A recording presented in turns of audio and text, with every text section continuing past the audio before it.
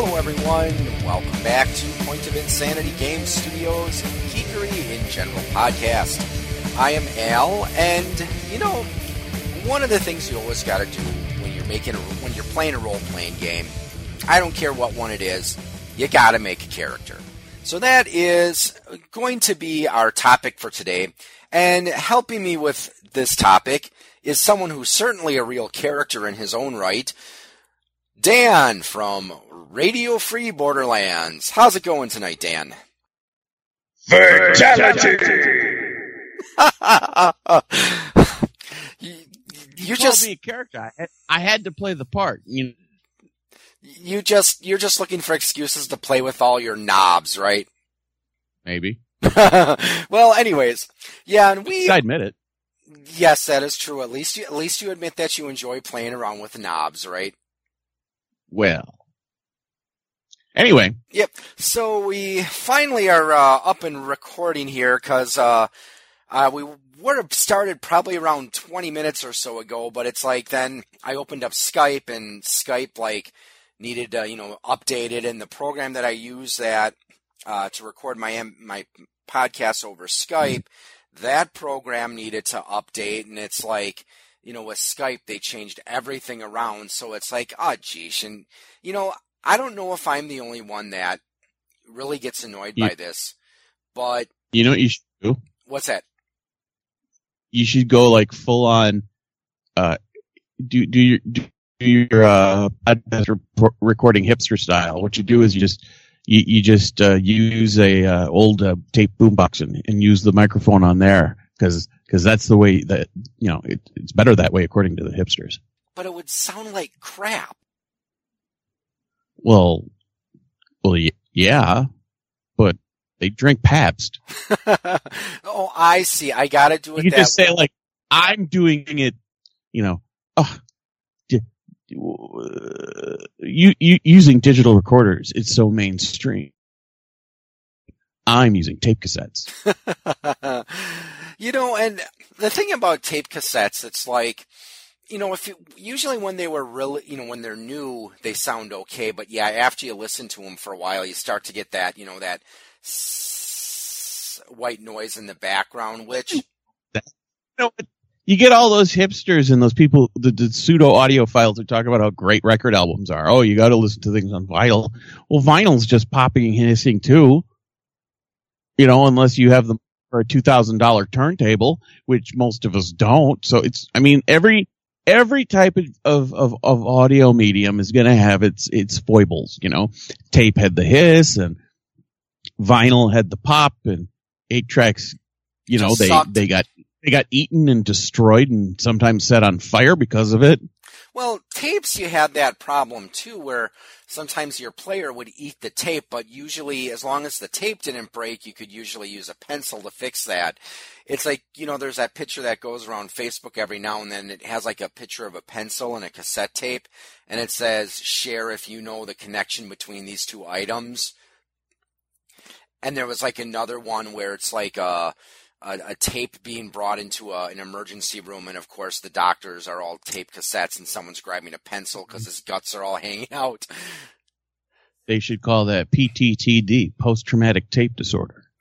The struggles that youth of today will never have to know, unless you unless you still listen to cassette tapes around your kids. I don't know. I don't. Let's have it easy. You didn't have tape cassettes. You just have crippling college debt. Yeah, that's true. So you'd rather have cassette tapes than crippling college debt? Any damn day of the year. Well, that does bring up an interesting question before we start the topic. And I don't know if I've ever asked you this question or not, but many, many, many, many episodes ago, Steve and we did a two-parter on changing technology, where we talked about how, we look back at our course of our lives, we've seen TV go from, black and white to high definition, and, we've seen portable media players go from the Walkman to the Discman to MP3 players, and then, video games, we saw it go from the Atari to the Nintendo and the 8-bit and 16-bit and finally our disk-based systems. So just out of curiosity, are you glad that you grew up when we did, that we had a chance to witness this gradual evolution, or do you kind of wish you were born a little bit later where you had a chance to, grow up with, the Xbox and the PlayStation and MP3s rather than, having to deal with some of the more primitive technologies and the drawbacks that went along with that? I can't answer that, and I'm going to tell you why. Okay. We had stuff that, to kids today would seem primitive, but we didn't have to worry about certain things that they do. We can look back on things, you could, these, post millennials or whatever they want to call these, the kids now. You got it easy. You didn't have to deal with this or this, but when you look at some of the stuff they have to deal with because of the technology sometimes, it's like, no thanks. No. Not including thanks. Not including things like the crippling student loan debt. I'm just talking about I'm talking about like the constant social media, the fact that there are a lot of kids that are high schoolers, middle schoolers that get harassed, and the only thing they can do is completely remove themselves. And I know there are a lot of people that say, well, then fine, remove yourself. What's the problem? Don't be a wimp. But, that is a big deal to kids this day. It would be like saying people have been crank calling, back in our day, it would be the same as saying people have been crank calling me every night for the past 2 months. Well, just disconnect your phone and don't ever have a phone, So with everything that we look at as they got it so much easier, they have all new problems to deal with. So, I mean, I've had to sit and I've often listened to a lot of people who like to go off about millennials this, millennials that, baby boomers this, baby boomers that, and it's like, no. Everybody's got their own problem. Besides, we're stuck in the middle.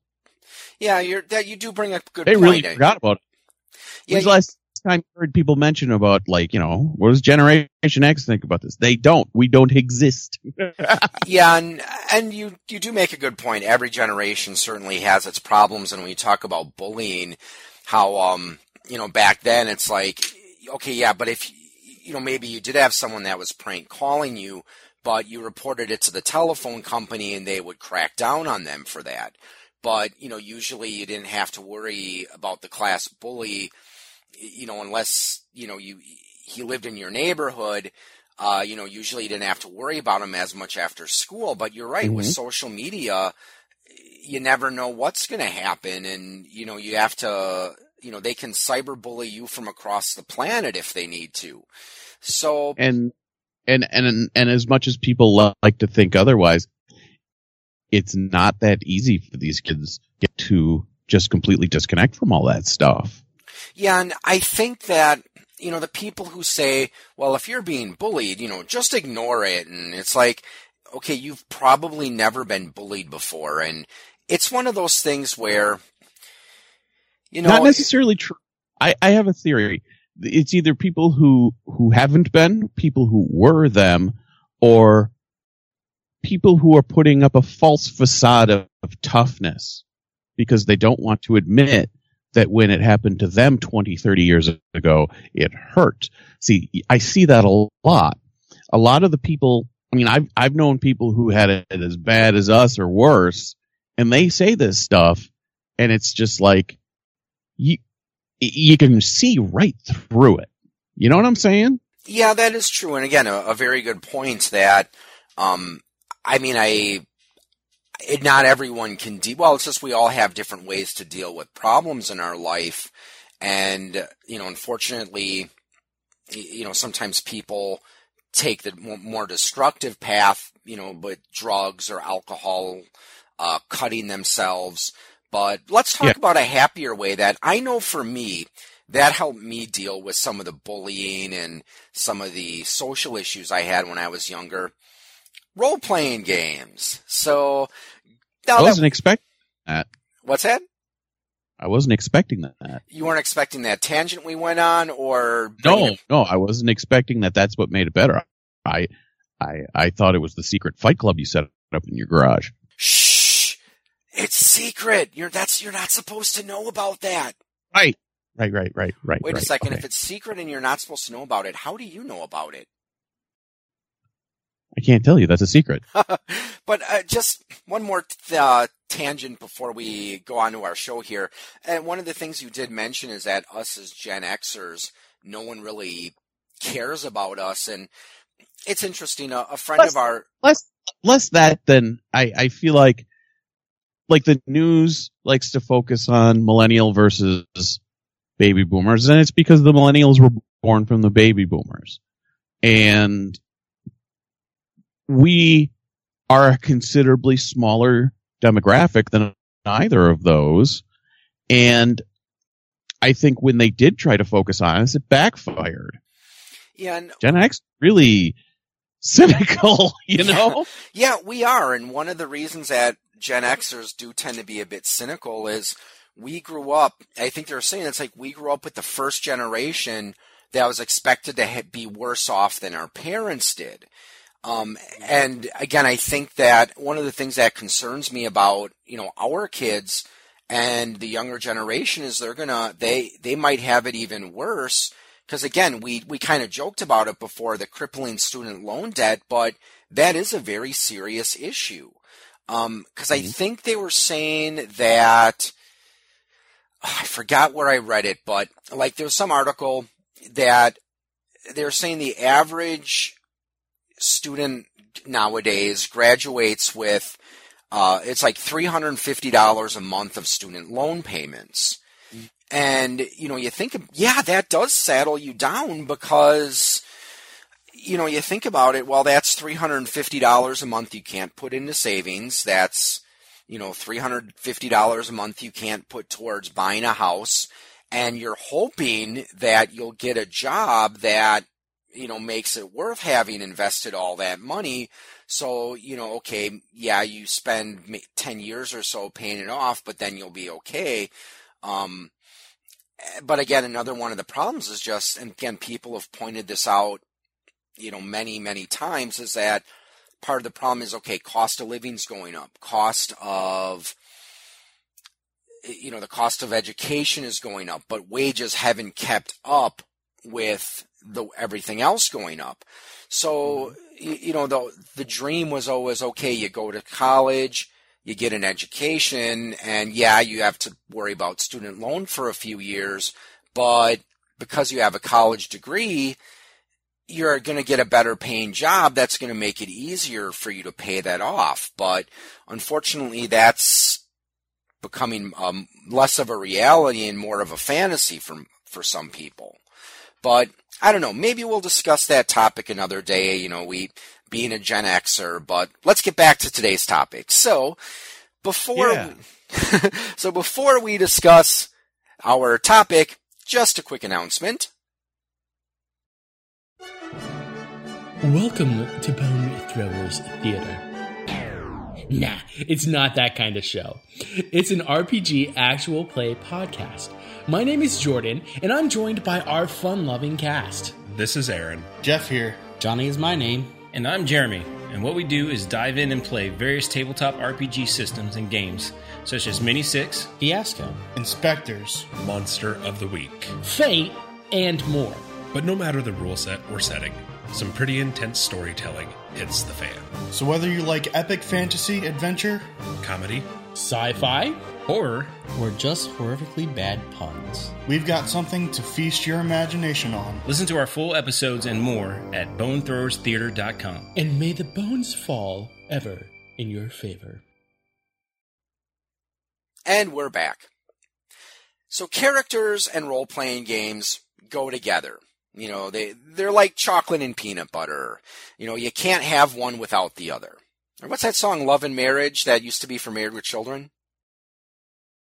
That was Frank Sinatra before it was for Married with Children. Yeah. So, what's that? You're killing me. But anyways, So when you make a character, there's a lot of places you can go for inspiration. But one of the places that people like sometimes... Peter Cetera? Pardon? Like Peter Cetera? Yeah, okay, sure. I don't know who Peter... from Chicago? I don't know who He's the inspiration. Oh, you're talking about Chicago, the band. Yes. Dan, you're making me look bad. Quit it! I'm making you look bad. You should know these things. Yes, we were That's just... okay. You know what? There are probably people going, oh my God, he just talked about Chicago. Well, anyways. So one way that people can look for inspiration for a player character is by basing their character for Dungeons and Dragons or Fate, World of Darkness, whatever system they're playing. They use another fictional character as the inspiration for their fictional character. So it's something that I think it can be done well. It can be done very poorly.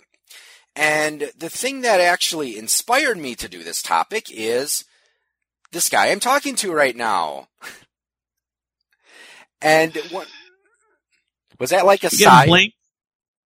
Yes. Like I'm getting blamed for that. like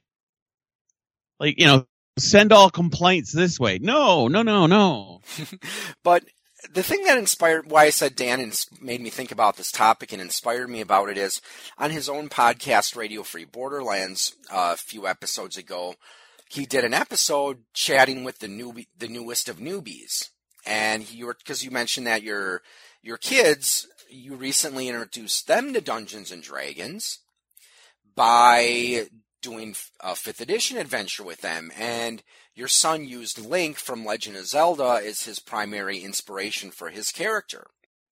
I prefer the term rip-off. Inspiration sounds better. Rip-off. I'm being honest. Inspiration. Okay. Anyways, so we'll talk a little bit about that later on, but we're going to go back to the past, back to our middle and high school years, because this is actually one of the things that got me thinking about this as well, because again, when I listened to your episode, also my son used a fictional character as inspiration for a D&D character he created, but going back to our childhood years, we actually had a friend. He was a friend back then, but neither of us have associated with him for a long, long time. But we had a friend that he would use the Lone Wolf series for inspiration for a lot of his characters, or some of his characters. And now, for those who maybe aren't familiar with what we're talking about here, Lone Wolf was a series of game books. I mean, there were some novels that supported it as well, but there was what I most know it for, and I think what some people are most familiar with it, there were the game books, because you remember the Choose Your Own Adventure books, right? Yep. So, again, for those too young to remember, the way Choose Your Own Adventure books worked is they weren't meant to be read from cover to cover like a normal book. But what you would do is you'd read the book, and then it'd get to a point where it'd be like, okay, do you go down the left path or do you go down the right path? And then it would say, like, if you choose the left path, go to page 42. If you choose the right path, go to page 78. And, they were interesting because, of course, there were multiple endings in there. Usually, depending on the book, sometimes your character can meet a very sad end. Otherwise, sometimes he would, actually make it through. And now, did you ever read any of those Choose Your Own Adventure books back then? Yeah. But it was the actual Choose Your Own Adventure series. I had a couple of the Endless Quest books, but and then I found some of the Lone Wolf books a few years back at a used bookstore. Yeah, and I know there was also another series that Steve and I used to like to read, was Wizards and Warriors and You, and that took place in a world called Silvergate, And back when we were kids, we actually tried making our own D&D adventures in that setting. But the one that was fun about that one is, well, you chose either the wizard or the warrior. And then if you were the warrior, you had 3 different weapons you could choose you had to choose 3 weapons. And I think there were like 6 or 7 different weapons you could choose. And then like the wizard had like his spells, and you chose which spells you wanted. And then depending on what what the situation is, your survival could depend on what spells or weapons you brought with you. There was also one based on the famous test that Raceland took for the Tower of High Sorcery called the Soul Forge. And that one, again, was a bit more like a game because you actually needed a D6 for that. And again, you chose your spells. And then, again, now, by any chance, have you ever read the Soul Forged or the Soul Forge? If you're talking about the Endless Quest book, I have not. I've never seen a copy of it available. There was also a novel later on called that, but it's very different. Yeah, and again, I keep saying the Soul Forge, but isn't that the name of a Blind Guardian song? And it's the name of the later book. So, but what you would do is, it made you keep track of your hit points, and then like there were certain areas where it's like, okay, let's say you're going to cast a sleep spell on an enemy, you would roll D6, and it's like if you get this to this, you succeed, this to this, you fail. The Lone Wolf series had a similar mechanic where you would, choose what weapons you wanted to take. You kept track of your gold. You had to keep track of your food, your health.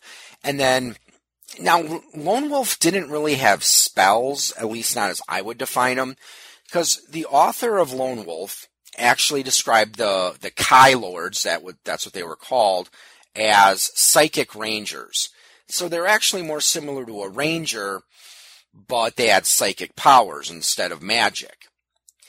And actually, they are coming out with a new Lone Wolf video game. I don't know if you heard about that or not. I hadn't, but I knew that there was going to be a new tabletop RPG based on it. Yep, there is a Kai Lord role-playing game. Not sure what it's called, but I know they did make a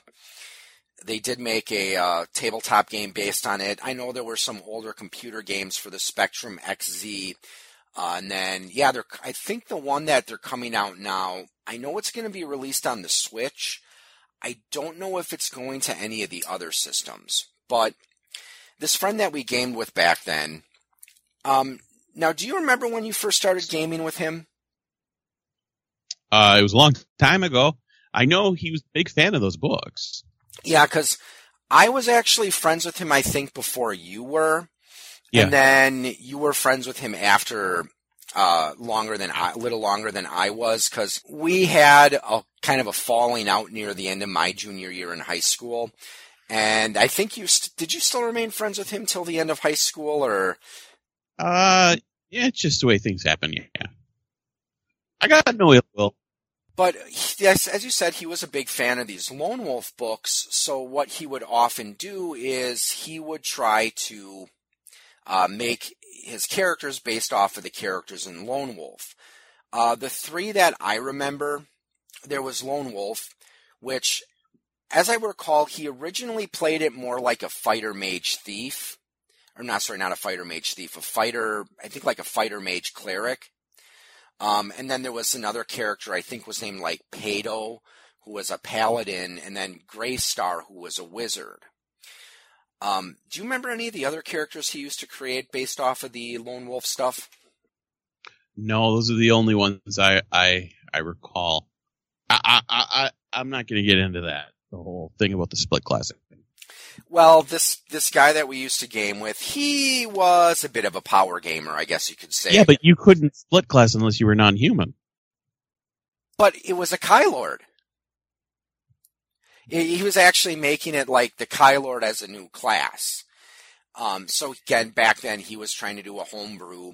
And I don't know how much you remember of it. I think he always made it a little bit overpowered. Well, that's what high schoolers are want to do. Yes, exactly.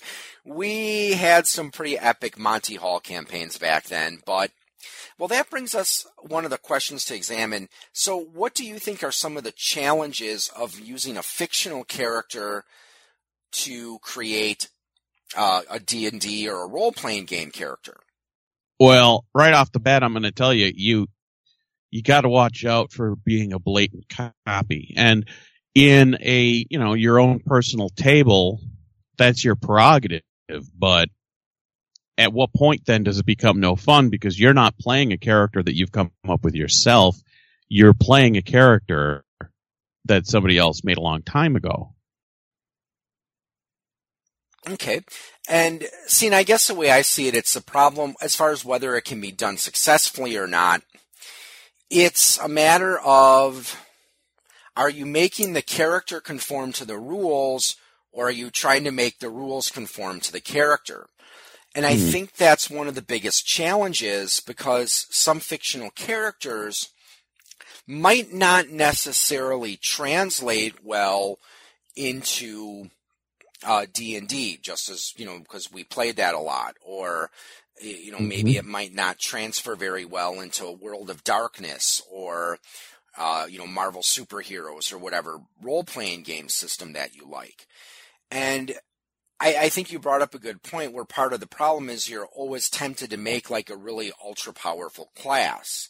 And I know that's what he kind of tried to do.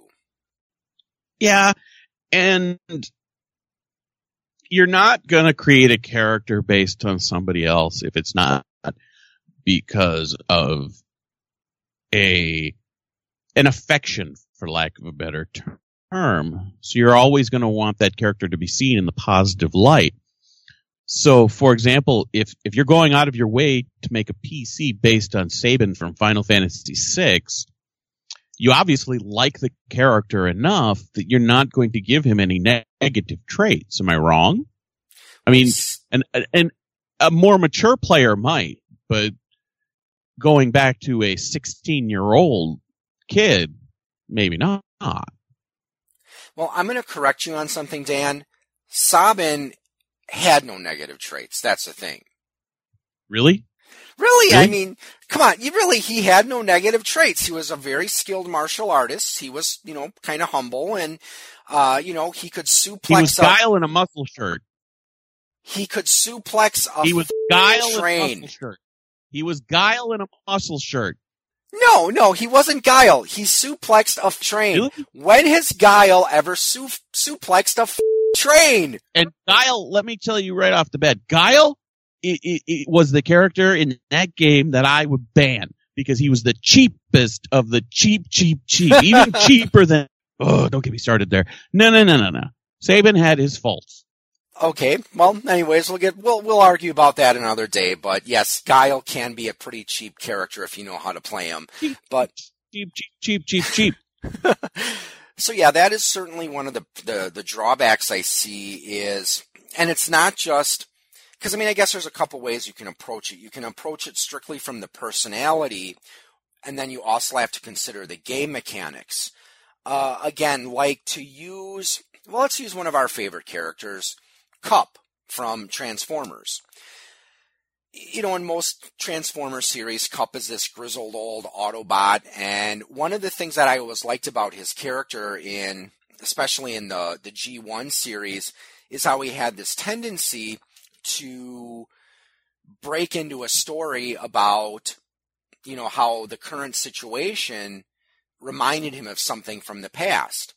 And I don't necessarily see that part of inspiration being a bad thing. I have done it a couple times, mostly with NPCs, where, again, you've got this, this older adventurer that's with these newer adventurers, and again, he's always telling them stories about his past experiences and adventures, whether they want to hear them or not. Now, do you see something like that as being workable, or do you still perceive it as being somewhat of a ripoff? No, personality-wise, that's a little. Here's the thing, though, with Kup, and I'm just going to throw this out there as I can see as a potential problem. And again, it depends on the player. Keep that in mind. But what you end up with is Cop was considerably older than the rest of his companions in that movie, remember? Mm-hmm. So if you put that kind of a character in the wrong hands, they're going to start demanding, well, I should be like 4 or 5 levels higher because I'm older. And then before you know it, there's a power argument. See, and I don't think it necessarily has to be that much where, like I said, if you are taking a Cup-like character where you do make him significantly higher level. Because I remember in the D&D, one of the D&D books, for second edition, I think it was the DMG, they were talking about, normal players, normal people. And they were saying that, like, an army isn't necessarily going to be made up of first-level fighters. There's probably going to be a lot of zero-level people there. So, maybe if you've got someone who has more of a rank, like, a sergeant or something, might actually be a first-level fighter, and someone who's in command, might only be like third or fourth level. But I could see something like, let's say your campaign is taking place in a small town, and maybe you've got this grizzled old, city guard who he spent most of his life in and around the city. And yeah, he's gotten into some fights here and there, but he hasn't really explored the world at large. So I could see that in a situation where he could be the exact same level as the characters. It's just that he didn't really start actively adventuring until much older in life. Because like I said, can see that. But, well, the thing is if you're going to put him higher level, you better have a good player base. And what I mean by that is, like, say you got five PC or players, and one of them's going to have a character like this. I think if the other 4 are okay with it, you don't have a problem. You know what I mean? Mm-hmm. To set them up higher. So. Yeah, and like I said, Yeah, and I don't think, as I said, I don't think it's necessarily, again, in a situation like that where you need to put them, 4 or 5 levels higher. I think, the same level or just, 1, maybe 2 levels. But again, yeah, you are right where you do have to be careful because it's really going to depend on your table and whether your players mind the fact that, okay, you're going to let, Joe, his character is going to be 3rd level while everyone else starts out at 1. Yeah. But I think where the biggest challenge is, it's really not as much the personality, I think, but when you're trying to take a character's skills and try to convert them into a D&D character.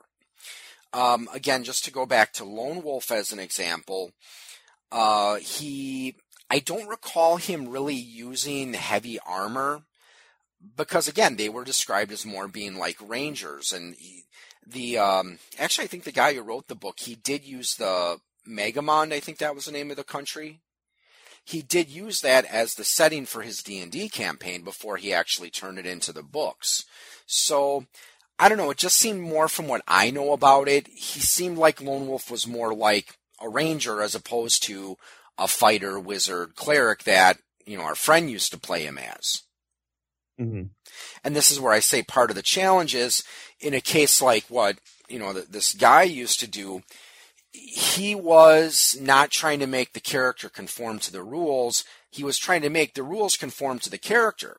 Because again, I think that if he played a ranger, then it could have worked a little better. But, the whole fact that he tried to play it as this multi-class human character, that I think didn't really work as well. And I know one of the habits he had, and okay, I admit, I think we've all done this a little bit too, is of course this is the days of second edition where they were releasing splat books every few months. And he also had this habit of revising his Lone Wolf character every time there was a new splat book that came out. And he would do these combinations even if it says in the rules you can't do it. Like, didn't you say like once his like final version of Lone Wolf that you remembered was like a chaotic good drow psionicist? Yes. Which Because isn't it like, don't they say like elves can't be psionics or drow can't be psionic? There was rules with drow and alignment. Of course, there was rules with psionics and alignment. A lot of it did break those rules, but to be fair to him, we weren't very good about following those rules to begin with. I mean, we were probably a little more about like the alignment rule. I think we followed a little bit better, but when it came to race class rules, let's face it, we threw those out the window. Yeah, I usually tried to stick pretty close to the race rules. But yeah, I do know what you're saying. Yeah, we're guilty of doing some of the rule bending ourselves. Level limits did not exist in our games. We didn't do those. Yeah, we didn't do that. And to be honest, it wouldn't surprise me if 95% or more gamers out there who played first and second edition probably ignored the level limits. Yeah, that's why it was one of the first things to go when third came around. Yeah, and that's one of the things that I did like about third is they finally said, it's like, okay, any class, any race, however high level as you want to go. Mm-hmm. So, have you ever seen any examples of using a character based on another fictional character actually working fairly well? It depends on how you mean that. Well, where the character didn't end up becoming a huge munchkin, where, they're like, well, this character in my favorite anime series, he knows martial arts, he can use a two-handed sword, he wears plate mail, he can cast spells, use psionic powers. Well, in that case, I have. If you consider success having a character that has its own identity compared to its inspiration, then not so much. And I mean not so much as in, what usually ends up happening is the character, if it gains its own personality, a lot of times it goes away from its inspiration. But in the case of that person's at least having fun, then, oh, sure, that's success. Now, have you ever used another fictional character's inspiration for one of your characters? Any game system? Does Paul Stanley count? Well, sure, let's say he counts in this case because, again, you are using a... Because it's Kiss. That's why. It's Kiss. So you tried to make a D&D character based on Paul Stanley? Well, sort of, but not really. It was really hard to describe. I don't remember much about it. It was a bard. I remember that. And he painted his face in makeup? Yes, in fact, I even painted the miniature with Paul Stanley makeup. I have since repainted it, but...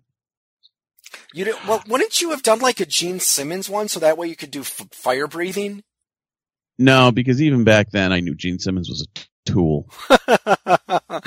Well, I tried it. I've tried it a couple times here and there.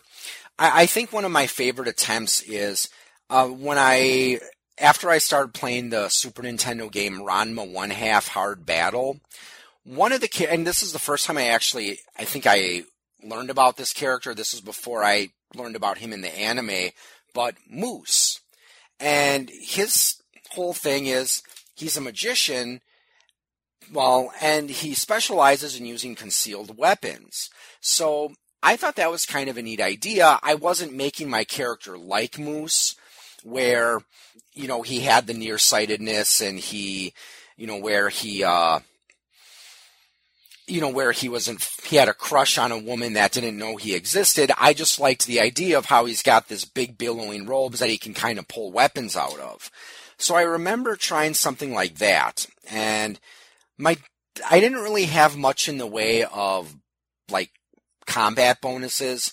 I think I put most of my skills, most of my highest ability scores in like dexterity and intelligence. And as I recall, my DM there, it's like, okay, if you want to do this, you have to take the engineering non-weapon proficiency, which is like, I think like 3 non-weapon proficiency points, which for a fighter, that's like all your starting skill points. All or most of them. So it was more based on like catching people off guard. And the reason he had me take that was to like, design all the little secret harnesses and stuff that would be in his, his costume that would, allow him to try to catch people by surprise. Mm-hmm. So that was a character I didn't really get a chance, unfortunately didn't get a chance to play too much, but I mean, I just thought it would be kind of fun doing this Master of Concealed Weapons. Yeah. Like I've loosely based personalities of fictional characters, but like not to a point where you use like their name and things. And it's not like, you're playing someone and like, oh, please, you're basing that character off of Betty White or something like that. No, yeah. And in some cases, most people didn't really catch it so much. I had an old character that I based his personality a little bit on Sam Malone. In the womanizing aspect, at least. I had one that had a personality that would be very much like Harry Canyon. That one was. Yes, from Heavy Metal. Yeah.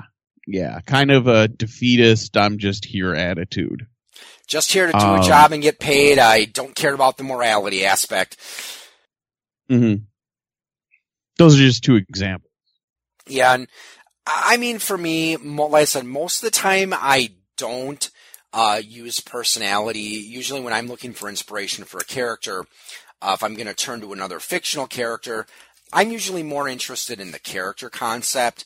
Again, like I said, that character I made that was the Master of Concealed Weapons, it wasn't, so much as I wanted to be like Moose.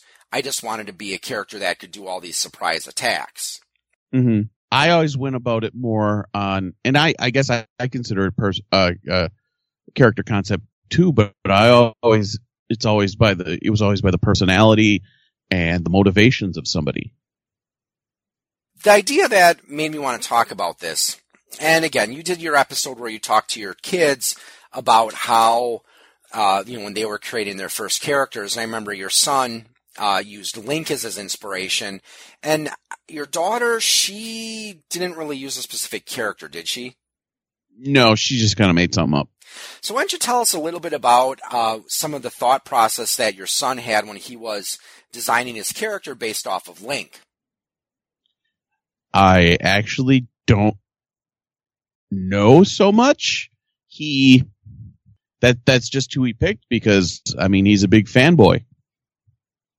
So he was using more like, he wasn't really based I want this weapon. That's what he uses. I want this armor because that's what he wears. I want this hat because that's what he wears. He has those pointy ears, so I want him to be that because that's what he is. Okay, so he wasn't really using Link's person. Well, then again, in most of the games, they really don't give Link too much of a personality. Yeah, and he did that well too. So it was more like, hey, I want to be this guy who runs around with this guy with pointy ears who runs around using swords, boomerangs, bows, and did you give him bombs? No. Well, and again, the other thing that made me want to think about this is when my son created his first 5th edition character, at the time we were both playing a lot of Final Fantasy 15. And he wanted to base his character on Gladius, which, again, he was using more the concept of the character. When he was trying to play the character, he tried to be kind of like a gruff-sounding guy.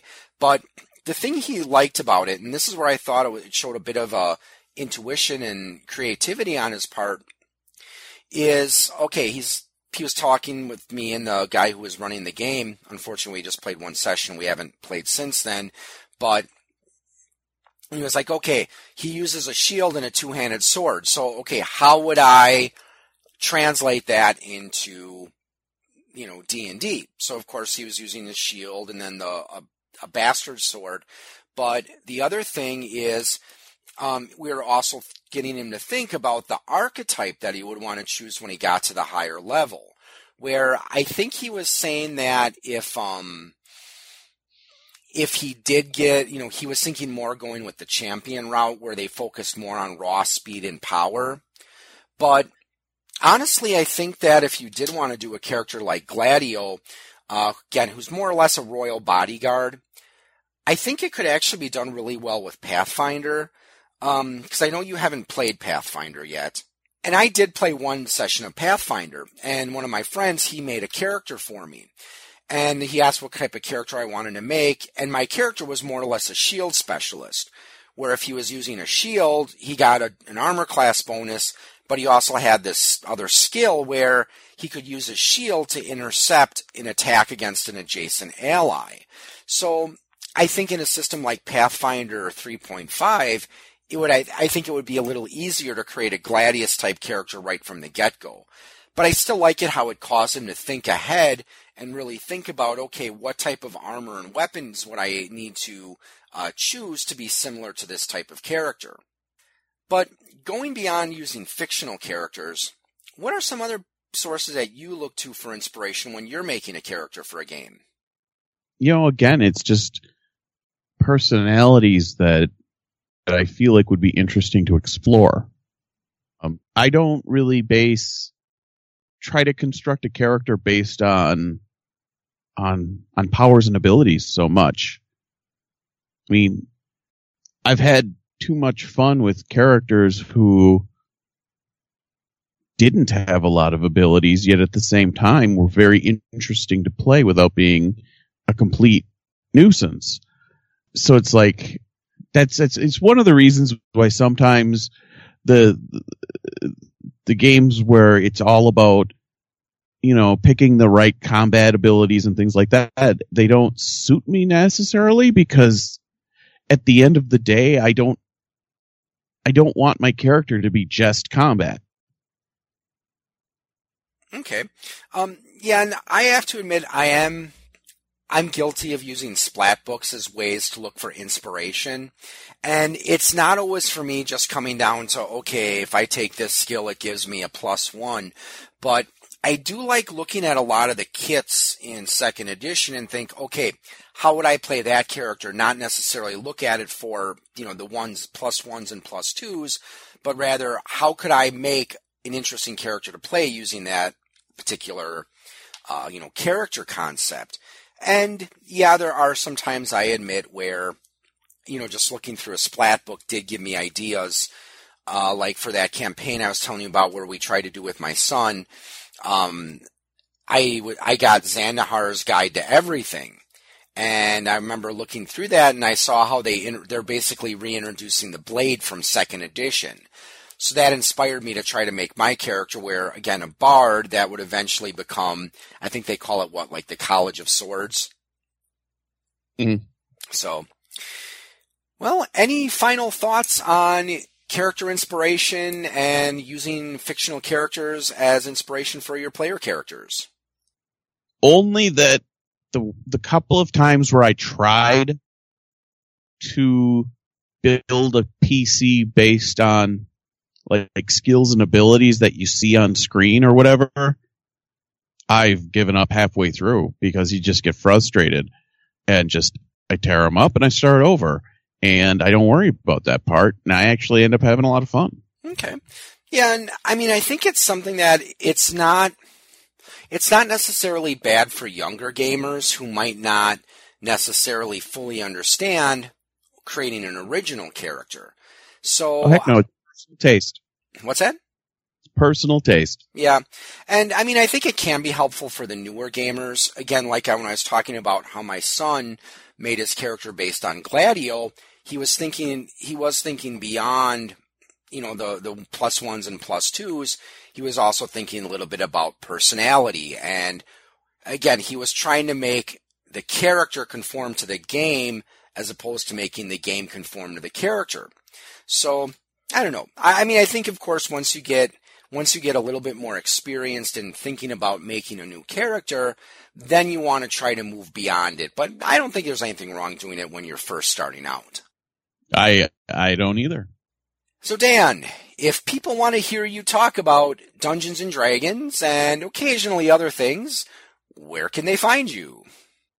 Not at work, because I'm supposed to be dealing with work. You know, people can sometimes find me at work too, but yeah, I don't get to talk about games and cool stuff like that at work. No, I deal with a lot of federal regulations and things like that, though. So where can people find you if they want to listen to you? Easiest way would just be hop on the Googles, Radio Free Borderlands. Yep, so I'd like to thank you for joining me, Dan, and I'd like to thank all of you for tuning in and listening, and have a good evening, or morning, or afternoon, whatever it is, wherever you are, and happy gaming. You have been listening to a program from the Point of Insanity Network. Visit us at poigamestudio.podbean.com for more shows. Follow us on Facebook and follow us on Twitter at POI Game Studio.